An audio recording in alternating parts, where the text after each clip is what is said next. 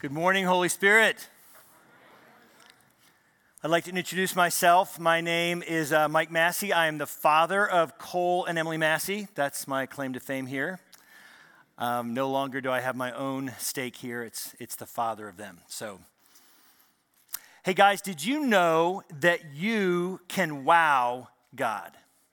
Did you know it's possible for you to blow God away and surprise him? Did you know that you can astonish him, that you can blow him away, that you can even amaze him? But did you know that the way that you and I can amaze or astonish or surprise God is not by our good deeds, it's not by our good behavior, it's not by my church attendance or by my quiet times, although those are great things and we should do them. No. Did you know that the way that you can amaze, astonish, or surprise God is by your faith? The way that you can blow him away is by your faith. Did you know that there were 2 times in Scripture that Jesus got wowed, amazed, surprised, or blown away? Now, Jesus was fully God, but he was also fully man. And I think often when we look at the life of Jesus, we focus on him as the God part, which then means we're not held accountable to all the things that he did when he walked on this earth as a man, having limited himself to no longer be God on this earth, but to be a man. You see, Jesus did what he did on this earth, walked on water, raised the dead, healed the deaf, the blind, the leper. He did all of it as a man in right relationship to God, surrendered, fully up under him, fully surrendered, fully in love with his heavenly Father. And he did all of that. And see, if he's a man when he did what he did in right relationship to God, then we can't discount what he did as impossible for us or beyond our reach. And it holds us accountable to live in risk and live lives of great faith, just like Jesus did. See, if we believe that he did everything that he did on this earth only as God, then it discounts Scripture when Jesus says, you will do even greater things than I have done, which I don't comprehend. But if he said it, then it's true. There were 2 times in Jesus' life on the earth that Jesus the man and Jesus the God marveled, or he was wowed or was surprised or blown away.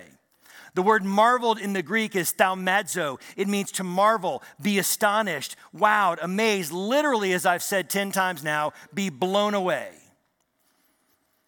The first of the 2 times was what we just read about in Mark chapter 6 when Jesus went back to his own hometown in Nazareth. And it says he goes to that town, you read it. It says he goes there after having done miraculous things, and he starts reading in the synagogue, and the people themselves were astonished. They were amazed. They were like, wow, who is this that's reading with such authority, that's speaking with such authority? But then it says they start to go, but isn't this Jesus, the son of Joseph and Mary, the carpenter's son? And it says they took offense at him. And then it says, as you read, and he could do no mighty work there. And Jesus marveled, was wowed, was blown away and surprised at their unbelief. The word offense there in the Greek, it means trap or trap snare, literally expectations that create a trap. A trap snare was a stick that had a prong, and a box would go down in the prong, and a string would be on the end of the trap snare, and it would go back to where the person was. You'd put food underneath the box. The animal gets lured up under the box, and when the animal gets up under the box to get the food, you pull the string, it pulls the stick, and the box drops and traps the animal. The animal goes in with an expectation of what it's going to get and then doesn't get what it thought and gets trapped. That was the word offense. That same word was used by Jesus in Luke chapter 7 when John the Baptist sends his disciples to Jesus because John's sitting in prison. He was allegedly or supposedly, maybe in his mind and maybe in the mind of others, was going to be Jesus' right-hand man. He was the precursor to the Christ. I came that Israel might be revealed. I came that he might be revealed to all of Israel, he said. And so maybe in his mind, he's thinking, well, where's the throne going to be? Why am I here in jail? What are you doing, Jesus? Aren't you going to get rid of Rome out of Jerusalem? Aren't we going to have the throne of David restored that you're going to sit on here on earth forever and ever? And now I'm going to be killed?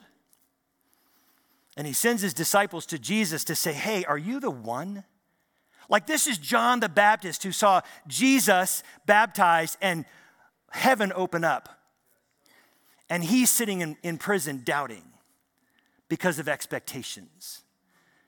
And he says, hey, are you the one? And the disciples get to Jesus, and Jesus doesn't answer them right away. He turns and he starts to heal for a couple hours. And after healing for a couple hours, he turns back to John's disciples and says, go tell John what you've seen and what you've heard. The deaf hear, the lame walk, the blind see. But blessed are you, John, when you don't fall away, when you don't take offense on account of me. Jesus was saying, hey, don't let your expectations, John, of who I am or how I'm going to move or what I will do and the order I will do it, don't let that trap you, John. The next time that Jesus got wowed was in Matthew chapter 8 with the story of the centurion. Jesus was in Capernaum, he's walking along, and this centurion, a Roman soldier, a non-believer, a non-Israelite, comes up to Jesus and says he's appealing to Jesus to get his male servant at home healed by Jesus. And Jesus says, sure, I'll come with you. And the centurion says, no, don't bother. I, like you, am a man under authority, and I have people under my authority. And all I have to do is say the word, do this, do that, and it will be done. Jesus, you are that man on this earth. All you have to do is say the word, and it's done. And Jesus says, wow. He marveled. He was surprised. He was blown away. And it said that Jesus said, never have I seen faith in all of Israel like that. And he's not even one of us. And he gets it. Jesus was wowed by faith on both occasions. And on one, he was wowed by the unbelief that was created due to wrong expectations of him. And on the other, he was wowed by a belief that came from a simple faith. So it begs the questions. What is faith? What is faith? What is the kind of faith that wows Jesus? And no condemnation, only invitation. Please, if you hear nothing else today, no condemnation, only invitation. But does my faith, does your faith wow God? Does your faith wow Jesus? Does it take him off guard? So let's unpack it. What is faith? In Mark chapter 10, there's the story of the rich young ruler. We don't know if he was rich or young. That's what the caption was put there later by man who wrote the history or put the canonized later together. But the implication is that he was rich and young. And in the story, this rich young ruler comes sprinting up to Jesus. It says he runs up to Jesus. And he kneels before Jesus. And he says, good teacher, what must I do to inherit eternal life? Can't you just hear the cynicism with maybe expectations, but maybe some anticipation, maybe some expectancy, maybe some excitement, maybe some doubt? We don't know, but can you almost just hear in his question, hey, good teacher, tell me the rules. Give me the 1, 2, 3 steps. Tell me what I need to do to get what I want. Give me the rules and the boundaries, Jesus. You see, religion teaches rules and methods to create boundaries, to get God to do what we want him to do. But Jesus, every time he steps into our lives and he speaks in order to create freedom, Jesus sees a man in front of him, knelt down, bound up in religion. And then Jesus asks a really simple but powerful question in order to create freedom. And we often think that we jump right to the end of the story about giving away your stuff, that I can't have this and I can't have that, and we make the focus about our stuff, and that's not the focus at all. Jesus says, why do you call me good? Only God alone is good. Jesus zeroes in. Why do you call me good? Only God alone is good. I think Jesus was saying, hey, let's set aside the rules for a moment. Let's set aside the expectations. Let's put aside the methods and the boundaries. I have a question for you that can set you free if you are willing. Do you believe I'm God? You just called me good and only God is good. So do you believe I, Jesus, am God? And if you believe I'm God, do you really believe I'm good? See, young man, you're following the rules. You're following the commandments. You've done all that stuff, but you're not free. You're bound up in religion. But if you believe I'm God, and if you really believe I'm good, then your stuff won't matter, and you'll hold it out to me freely because you know I'm God, and you believe I'm good. You see, there it is. That is the crux of a simple, beautiful, fascinated faith that pleases and wows God. The question is, in our simple faith, do I trust? Do I really, really trust that God is God? Not just a theology, but do I really, really trust that God is God? And then will I take the next step to believe that God is not only God, but he is really good and he's good towards me? See, no, and if we're being honest with ourselves, the answer no leads to fear. And the answer yes leads to faith. See, fear says, what if? What if this? And what if that? And what if I step out and do this? And then what if this happens? And then what if that happens? And what if this happens? But faith says, even if. There's a lot of what ifs, but there's only one even if. Even if. It's like Shadrach, Meshach, and Abednego. They're standing before the fiery furnace. They're about to get thrown in by Nebuchadnezzar. And they say, Nebuchadnezzar, fear, we will not bow down to you because our God will rescue us. But even if he does not, we will not bow down to fear because our God is God and our God is good. Is God good because we declare it? Or do we declare it because we know and believe that he's good? If you don't hear anything else today, hear this. God does not withhold from you because you're bad. God does not give to you because you're overly good. God does what he does because he is God and he is good. And God does what he does because of the completed work of Jesus Christ on the cross that conquered death. And he rose from the grave and sits with him now forever and ever and ever. Isn't it all marked by love? Love. And faith is a response to love. He risked it all. He left the comforts of heaven and came and walked on an earth as a man for love of the Father and love for you and I. And faith is really that simple. It says, no matter what, I will trust you, Father, that you are God. And I will trust you that you are good. Now, I said that it was simple. I didn't say it was easy. Hebrews 11 gives us a definition of faith. Hebrews 11:1 says, now faith is being sure of what you hope for and certain of what you do not see. Or literally, faith is being sure of what you hope for and certain when you cannot see. And Hebrews 11:6 says, and without faith it is impossible to please God, for whoever would draw near to God must believe that he exists, aka that he is God, and that he will reward those who seek him, that he is good. That's faith that pleases God. Let's break that down for just a second. The word faith in the Greek is pistis or pistos. It means to come into agreement with a thing that's already true, or to believe a thing that's already true. My belief doesn't make it true. It's true. The question is, will I believe it?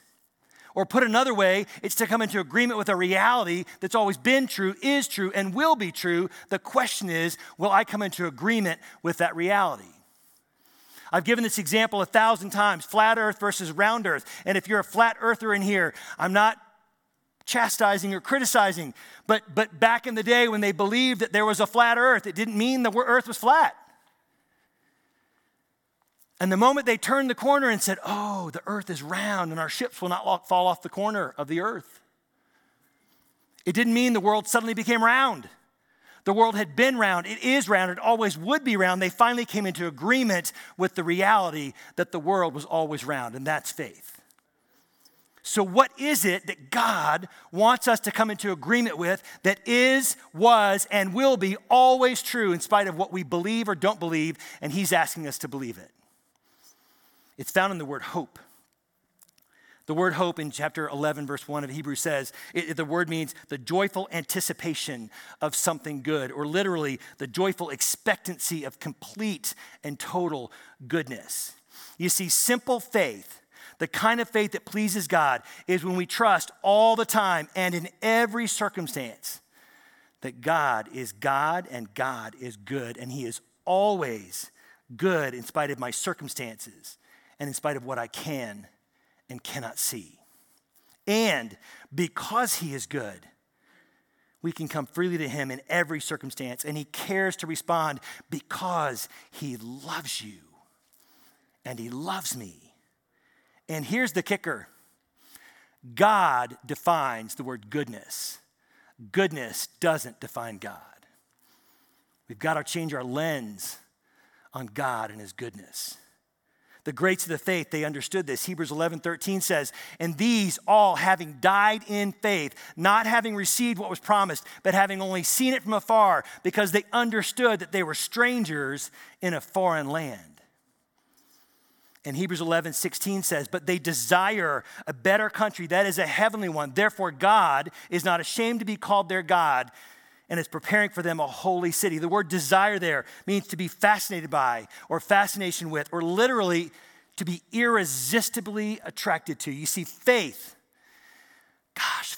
says, I'm going to remain in a posture of fascination with Jesus in spite of what I can and cannot see. And I'm going to remain in this posture all the time in every and any circumstance because he is God and he is good. See, faith is not getting God to move in my direction. Faith is not a power source to get God to give me what I want. Faith is coming up under God and saying, I will trust that you are God and I will trust that you are good in every and all circumstances. And then I will live my life through that lens of your goodness.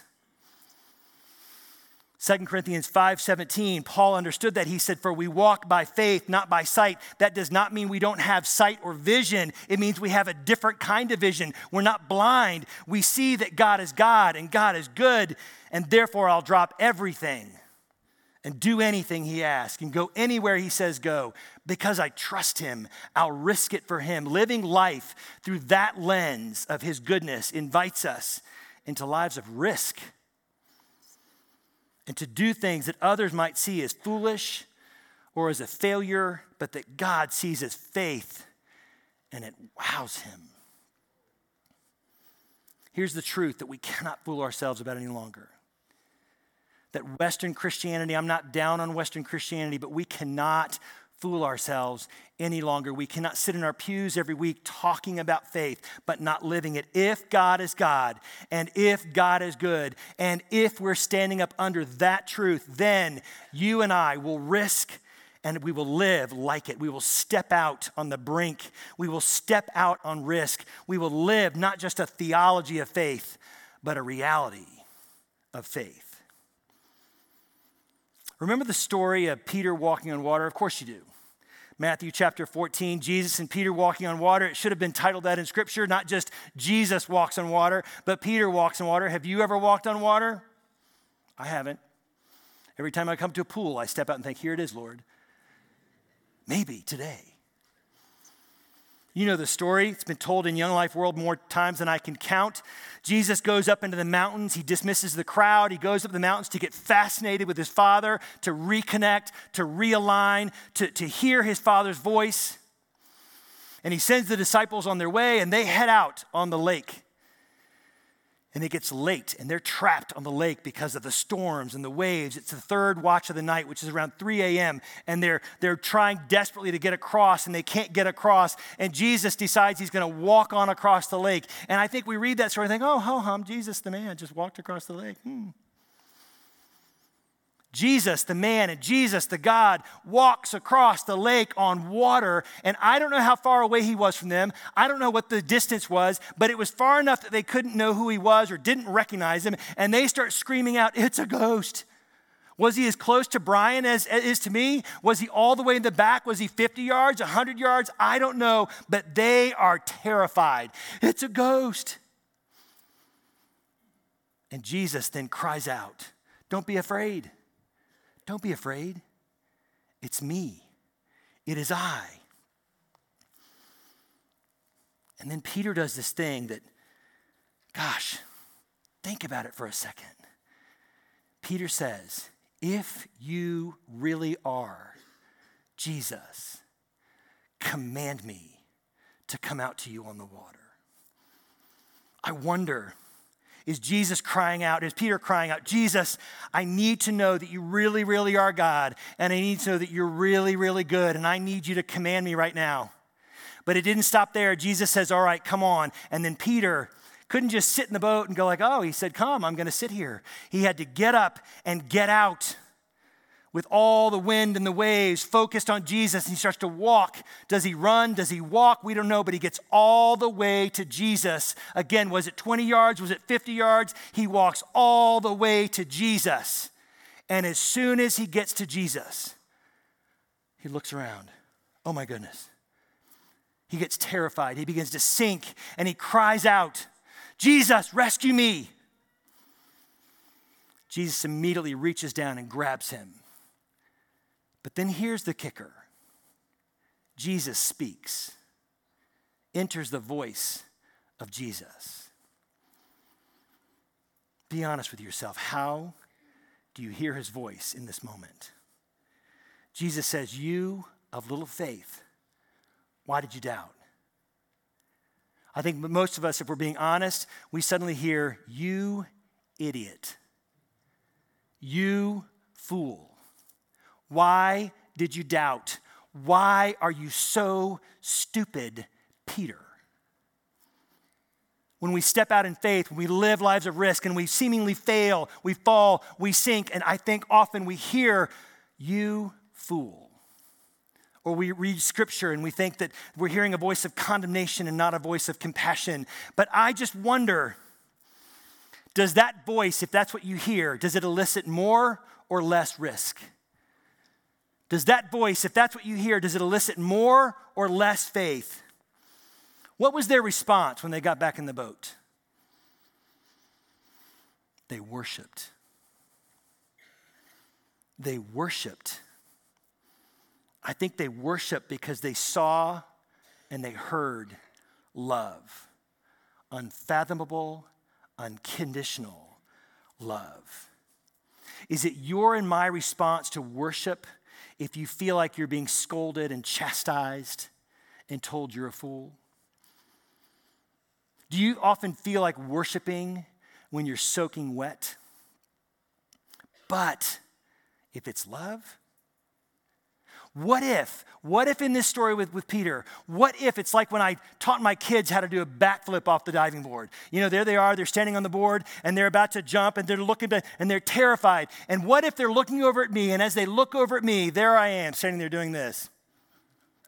You make me look good. You better do a good one. You better not belly flop. If you belly flop, and then what if they finally jump? They do it, and they kind of get halfway around, and they do. Big belly flap, flop on the ground, flop on the water, and then they come up terrified, scared, and they look over at me, and I'm going there you are, you fool. Better do it again. Is that going to cause the child to risk and do it again? I don't think so. But what if? What if when the kid comes up out of the water, they look over at dad's face and dad is going, "You did it. You did it. You're right there. You're almost there. You got it. You got it. You're almost there. Come on, do it again. Do it again, son. Do it again, daughter. Try it again. What if Jesus was looking at Peter and he was saying, Peter, you had the little faith you needed. You had it. You didn't need to look in two places. You didn't need to doubt. You had the faith you needed. Well done. Well done, Peter. Let's do it again. Do it again. I believe Jesus was applauding Peter, not scolding him.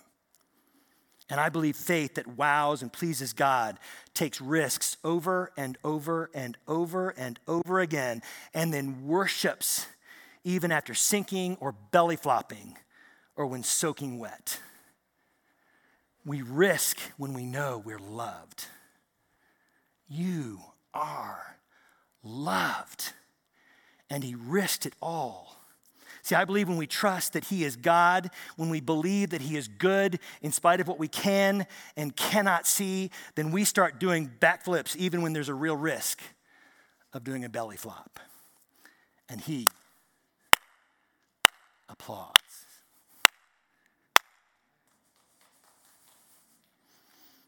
Thank you.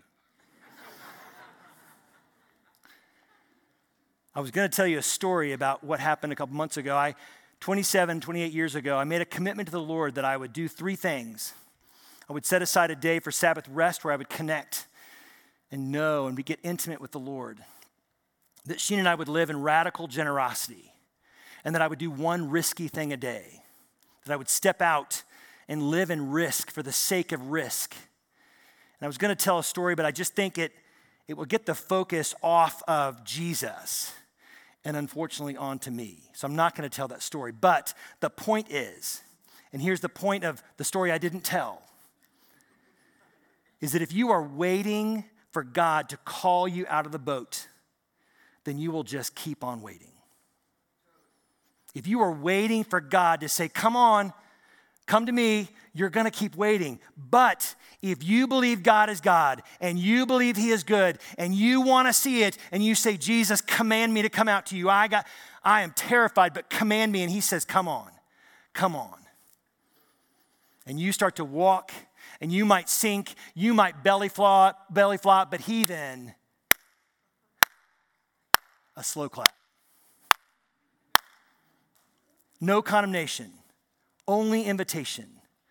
Does your faith or lack of faith inhibit God from moving in and around your circumstances because you have misplaced expectations of how he's going to do it or what he's going to do or why he isn't doing that or what if this or what if that? Or does your faith cause God to applaud? You guys, I pray that we are men and women who are men and women of faith, not just theology. You guys, you are loved, and God is good. And he's not good just some of the times. He's good all of the time. We got to change our lens.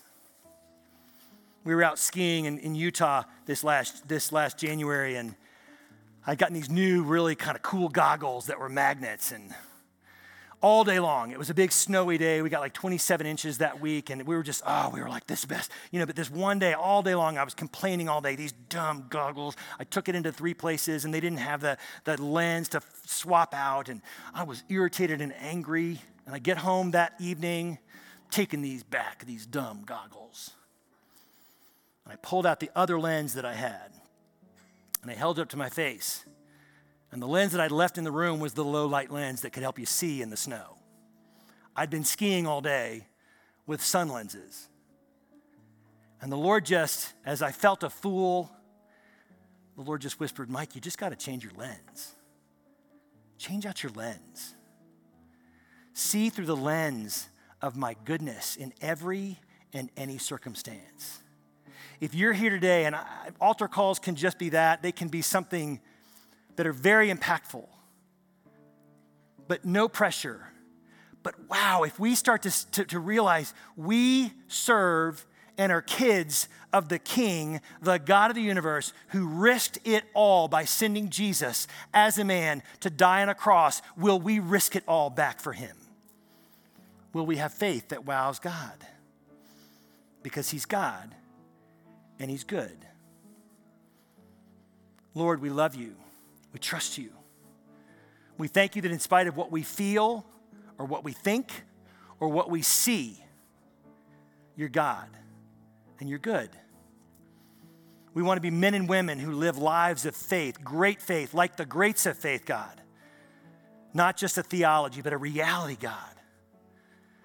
Lord, that today would be a marker in the ground that men and women in this body would stand up, whether they come forward to this altar, whether this altar is stepping out on the water, or whether it's where they stand or where they sit, Lord, that today would be a moment where we place a marker in the ground that you're God and you're good, and we're going to live lives of risk because you risked for us. And because you loved us first, we're going to love you back, and we want to wow you with our faith. Amen.